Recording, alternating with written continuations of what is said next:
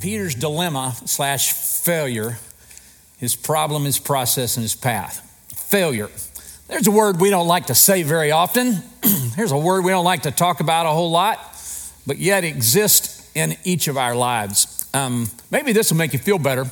There's a guy named Stephen Thomas who in 2011 was paid in Bitcoins and for a service that he rendered.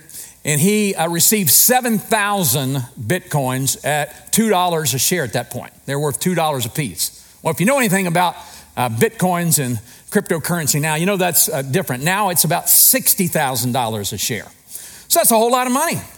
Stephen ought to be doing pretty good right now, shouldn't he? Well, just one little problem.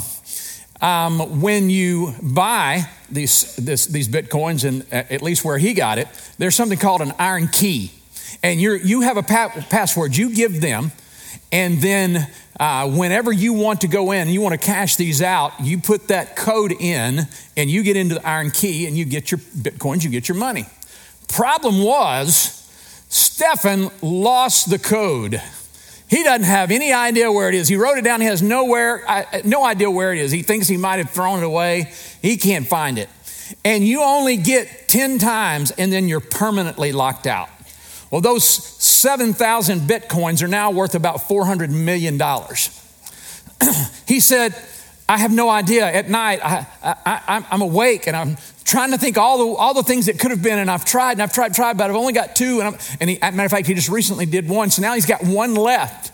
And if it's wrong, he loses that money forever. He didn't get a dime of it. And so he lives in this anxiety. He said, I've taken it, and I've taken the drive where I could put it in, and I've locked it up, and I don't look at it because I get so depressed every time I walk by it. So I'm just trying to hide it from myself because I know I'll probably never get that money. And by the way, I was reading an article that happens to 20% of the people who own Bitcoins. There's like $185 billion out that will never get claimed, that'll never get used because they lost the password. I lose password. I don't feel near as bad about losing my Netflix password now. I mean, it just doesn't seem at the same stress level at this point in my life. But we all fail. We all make mistakes. I was reading an article by Richard Bauer, who's an author and researcher, and he said, failure is a whole lot more common than success.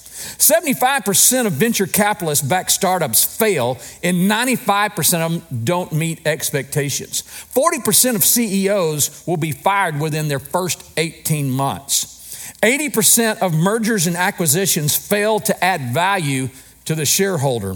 81% of new hires don't work. 99% of new patents never earn a penny. 95% of new products introduced in a given year will fail. 68% of information technology projects fail to meet their goals. 88% of New Year's resolutions end in failure. And 100% of people fail. We all fail. So what do we do about that? Well, that's a good question.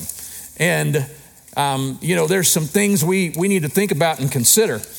And I was reading this poem this week, and I thought it was excellent. And it's God speaking to us. And it's called, And God Said If. And God said, if you never felt pain, how would you know I'm a healer? And God said, if you never went through difficulty, how would you know I'm the deliverer? If you never had a trial, you would think that you're an overcomer all by yourself. If you never felt sadness, you wouldn't know that I'm the comforter. If you never made a mistake, you would not know that I'm forgiving. If you were never in trouble, you wouldn't know that I could rescue you. If you were never broken, how would you know that I could make you whole? If you never had a problem, you would never know I could solve them. If you'd never suffered, then how would you know what I went through? God speaking. If you never went through the fire, how would you become pure? If I gave you all the things you wanted, how would you ever appreciate them? If I never corrected you, how would you know I love you? If you had all power, then how would you depend on me? And if your life was perfect, then you wouldn't need me. And God said, I think that's so true for me. So true for a lot of us. And as we think about that, I think we're going to see in our text today, what does it look like to deal with our failure? What does it look like to repent? What does that mean? You know, in 2 Corinthians 7:10, before we get into our text in John 21, it says, "For godly grief produces a repentance that leads to salvation without regret, whereas worldly grief produces death." Now, what is he talking about here? Paul is helping us understand that there's a way to deal with failure. There's a way to repent. And then there's a biblical way. There's a way most people in our world deal with our sin, deal with our junk, deal with our failures. And then there's a biblical way. So how do most people do it? What's the common practice? How do we usually do it? Well, we do it in what the Bible says is kind of a false sorrow or a false repentance. And that's what Paul's talking about in 2 Corinthians 7 there. Well, what does that look like? Well, the first one, it looks like this. It looks like a superficial response. We do something wrong and go, I'm sorry. Sorry about that. Sorry, I'm so sorry. Sorry about that. And we just kind of gloss it over on the tongue. We just kind of say, I'm sorry, and like that's the magic word, and it's fine. And we think, hey, I just go on. Don't really think about it, don't really change. We just say the word. Or we don't truly regret what we did or the situation. We regret the consequences. That's kind of what the Bible's talking about. It's kind of the worldly way to do it. I regret the consequences that have happened and what I'm having to face and what it's going to cost me now. That's what I'm really sorry about. Or self-pity. You go, oh, I'm so bad. I'm so awful. I'm so terrible. Please don't even say anything about it. It's just so bad. I just feel so awful. And we start to wallow in it. We start to wallow in our self-pity. And we say, I'm a terrible person. I wish I could die. And we try to basically just deflect it and think, you know what, we'll just do this ourselves. We'll do some self-pity, just beat ourselves up a little bit. And then we won't really have to deal with it. I don't really have to do anything. Or we do the self-delusion method. We change the story. Well, you know, that's happened because of this, and really it's not really my fault. I'm sorry that's the way they feel. I'm sorry that happened, but at the end of the day, you know, I'm good and this is good, and they just have to get over it. Let's just move on. So we kind of change the talk with self-delusion. But what is biblical repentance? What does that actually look like? How do we know? Well, we're going to see it in our story here today with Peter. And we're going to see that we need to recognize. We need to recognize our failures. We need to recognize our sin. We need to confess them. And we need to restitute. We need to make it right. If you have your Bibles, turn with me to the book of John, chapter 21. We started in John in August. Today we finished John in April. John 21, beginning with the 15th verse. And a little background here to remember. Peter is Jesus' deepest moment and harshest moment, sees Jesus and sees him go into the courtyard. He follows him there. Jesus is in court that night. And the Bible tells us specifically that Peter is around a charcoal fire. And there are soldiers and officers and people there. And he's around this charcoal fire waiting to see what will happen with Jesus. And somebody looks at Peter and they go, hey, weren't you one of Jesus' followers? He goes, no, I wasn't. That wasn't me. Nope. Another said, no, I'm pretty sure you were with him. You're one of those disciples. And he in fact said, I am not one of his followers. And then the third time, and some scholars believe that in this curse, he was literally cursing Christ. Someone says, hey, your accent gives you away. We know you're a follower of Christ. And the Bible says that he curses. And the way the Greek's written here, some scholars believe, theologians believe that he literally cursed Christ. And it's that thought that you would never curse your master or your teacher. So it was the most extreme position that you could go to disassociate yourself with someone. And that's exactly what he does. And then Jesus is crucified. And of course, he's placed in the tomb. And then he, as we talked about last week, he's risen. And then we see him coming to Peter here, coming to his disciples here. after he's appeared a couple of times, and he's here, and we pick up right here in chapter 15. They're out fishing. Peter feels like a failure, feels like he's failed the one that he loves the most, and he just wants to get away. He feels like he's disqualified himself. But here's the great thing in the economy of God. Failure is only an event in the economy of God. It's never a destiny. Failure is an event, not a destiny. So Peter's out fishing and they've not caught any fish. He's trying to go back to his life, trying to get his mind off things. And someone's standing off on the shore and he said, "Why don't you put your nets on the other side?" So Peter's thinking, obviously he doesn't know I'm a trained professional fisherman. But you know what? I'm tired. All right, we'll do it. He throws it in. They throw the nets in and they catch a massive haul of fish. I believe it was 153 large fish. And Peter realizes, this is Jesus. He jumps out of the boat. He goes and Jesus says, "Y'all come have breakfast." He's cooking bread. He said, "Bring some of the fish you have." And we pick up here and he says, when they had finished breakfast, Jesus said to Simon Peter, "Simon, son of John." Now, we see Jesus calling him Simon, son of John in the first chapter of John when he first meets him. And what does he say? "Simon, from this point forward, you will be called Peter. You will be the rock. You're going to be a leader." And now he comes back at the end of the chapter when Peter is broken and it's like he's recalling him again. He says, "Simon, son of John, do you love me more than these?" Now, the reason he says, "Do you love me more than these?" that in Matthew 27, at one point, Peter says to Jesus, "Look, if all these other guys," speaking of the disciples, "if they all leave you, Lord, I'll still be with you. I'll go to the mat with you. I'll die for you, though everyone else leaves." And Jesus, wanting to restore Peter. Peter thinks he's been disqualified, but he's not dealt with his failure. He's not dealt with his sin yet. And Jesus says to him, "Peter, do you love me?"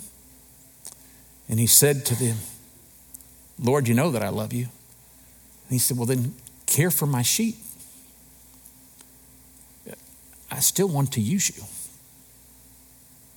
And he said to him second time, "Simon, son of John, do you love me?" He said, "Yes, Lord, you know I love you."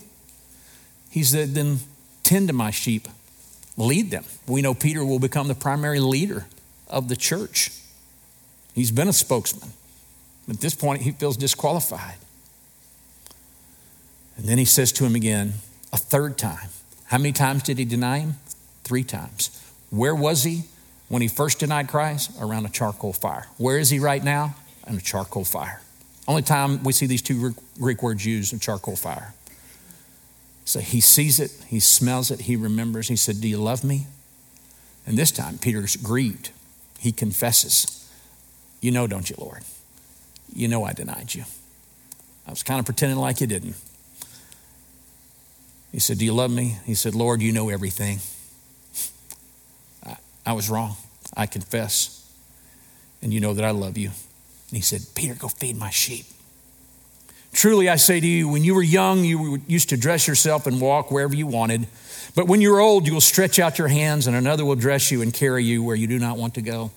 And we have the parenthetical statement right after this where John lets us know that this at that time in that culture, this would have been an expression for the crucifixion. Someone's going to stretch out your hands and they're going to take you and they're going to lead you where you don't want to go. And that's exactly what will happen with Peter. Except when Peter is crucified, he requests to be crucified upside down according to church history because he didn't find himself worthy of Christ. What do we see that Jesus does for him and what does Peter have to do? And this is biblical repentance. First of all, he has to recognize. Quit trying to hide it. Quit trying to pretend like it doesn't exist. Recognize your mistake. Recognize your sin. Recognize it. But it's not just enough to recognize it. Confess it. So many times we want to recognize and then do what we call blame shift. Yeah, that's right, but it was because of my brother, because of my sister, because of my father, because of my mother, because of my boss, because of the guy next door to me. Whatever it is, we all want to blame and we want to shift. And I wouldn't have done that, but. And Jesus is already saying, "I know. Peter, do you love me? I recognize you know, Lord." And then the third time he says, "God, I know you know all things. You know I've messed up." He goes, "All right, then let's restitute. You've recognized, you've confessed, and now I want to use you. I want to redeem you. I want to use you. See, the enemy tells you this. You have disqualified yourself. You can never be used. You ought to be embarrassed. You ought to be so ashamed of yourself. You shouldn't even show up again. Don't even go to church. Don't even say that you know God. Just get away because you're such an embarrassment. You can never be redeemed. You can never be used. And that's the lie. He wants you to live by, he wants you to believe it and then start to live it out. And Jesus says, no, I want you to recognize it. I want you to confess it. And let's make it right. If you've stolen, return it. It's not good enough to say, I recognize I'm a thief and I confess I stole that. But if you don't mind, I'm going to keep it. Matter of fact, I don't have to tell them. I've already said I feel bad. No, you give it back. If you lied, you tell the truth. If you hurt someone's feelings, you tell them you're sorry, for real. You don't just say, well, yeah, I know, and that was bad. Shame on me. We're missing a whole piece right there. And that's exactly what God does for us. When we confess, when we recognize, when we restitute, he gives us forgiveness. And here's the beautiful thing about the relationship with God. You know, Martin Luther said, all of life is repentance. And when you first hear that, you go, man, that sounds heavy and not fun. But when you think about it in a biblical manner, when you think about it from the standpoint is, God has been so good to me. I love him so much that if there's anything I need to be corrected, I want to correct it. It's just like if you're a really good athlete. I was talking to John Lott, who's a member of our church, who's coached in the NFL for a while, and he said, man, when I find talent in somebody that's coachable and teachable, man, I love that. And their ceiling is outstanding. He said, but when I get these guys that aren't coachable and they're not trainable, he goes, it's a burden. He goes, and it's an aggravation, and you usually see these guys leave. He said, but guys that want to learn, they go, oh, I did that wrong. What do I need to do, coach? I want to do right. He goes, man, my respect grows, their respect grows, and they become better and better and better. That's true in life. When we have a problem with someone and we sit down and we talk about it and they own it and we go, thank you so much. You know what happens is your relationship usually grows. It goes to a deeper level. That's what happens with God. It's a beautiful process that he takes our failures and he redeems them. Even though we screw up, we fail, we say, God, please forgive me, God. I recognize my mistakes. I recognize my sin and I confess it before you. And God, I want to make it right. And that's all the heart he's looking for. And then through his magnificent grace, he restores. It doesn't mean we always go back to exactly where we were. It doesn't mean our relationships are always the same. Sometimes we hurt and we damage people so badly that we can't make restitution. But what we can do is write a letter or let somebody know, hey, I was wrong. I've asked for forgiveness. If there's ever anything I can do, then I do that. Remember, restitution is not about you. It's about the other person. It's about making things right. This is the best example I could give you to help you understand this. And it happened to me. And I was the one. I was the wrong. I had graduated from college, and I started my first job teaching school and coaching at a little AA high school in Southwest Louisiana. And, I thought this was going to be fun. And, then we go through all this training. And there's all these forms we got to fill out, and there's all these lists. And then my school had all these boxes you're supposed to check every day. You're supposed to get all these things done. Then you submit all these papers, and then some of these you just do. You don't have to submit them, but you have to commit to do them every day. And so, as a new teacher, I'm like bombarded with this stuff, and I'm like, it seems like this is an hour and a half, and I'm thinking, I'm supposed to be coaching. I'm supposed to be here for the kids. I'm not supposed to be doing all this paperwork. And so slowly but surely, I quit doing all the stuff I'm required to do. And I start kind of letting it go. And then, you start self-delusional. I start telling myself, well, it's really better that I spend this time and this energy on the students and not doing this silly paperwork. And then I need to get some rest, and then nobody's checking on it. So I think I'm all right. I think this is just what the government bureaucracy, they just make you do that. Nobody cares. Nobody even wants you to really do this. And so that's what I'm telling myself. And then one day, the assistant principal comes. He says, Ron, hey, have you turned all your stuff in? And you know what I did? I lied. I said, yes, sir. He said, you've been doing all X, Y, Z? I go, yes, sir. He goes, can I see some of that? And I go, I don't know where I put that. He goes, you don't have it, do you? Well, I do. I did, but I'm doing that thing. He goes, Ron, come on, let's go. And so here I am. I'm a grown stinking man. I'm 23. I'm a graduate. And the assistant principal is taking me across here because I'm over in the furthest building from the principal's office. He's taking me to the principal's office. I've seen kids go with him all the time to the principal. Here I am, the teacher, going with the assistant principal to the principal's office. I'm like embarrassed. I'm thinking, dead gum, I'm in trouble. Are they going to fire me? Or are they going to berate me? Or worse, I don't know what's going to happen. Am I going to lose pay? Am I going to lose my job? And I'm thinking all these things. And I come into Mr. Kraft's office. And I respected Mr. Kraft. Mr. Kraft was the one that gave me the job. He's a good principal. He's a big, strong man. He's always fair, high integrity. And I was thinking, man, this is not going to be good. So assistant principal tells Mr. Kraft what's going on. It appears that Mr. Holton does not have his paper forms. He's not done yada, yada, yada. And Mr. Kraft looks at me. He says, Ron, is that true? I looked in his eyes and I knew I couldn't lie to him. I said, yes, sir, it's true. I haven't done it.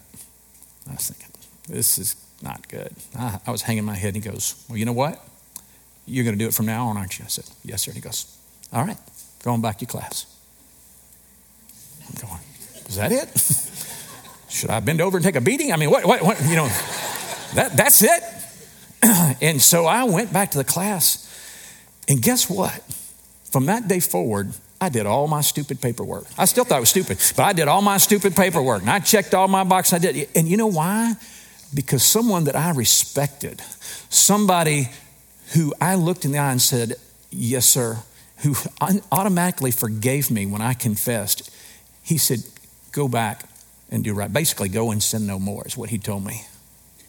And I never forgot that. And it had a profound impact on me. That's a picture of the grace of God. He's not waiting to beat you. He's not ready to just take it out on you. But what he does want you to do is he wants you to recognize, he wants you to own it. And then say, God, I confess it. And then change it. Through his power, through his spirit, he will give you the heart. And if you fail, you get up again.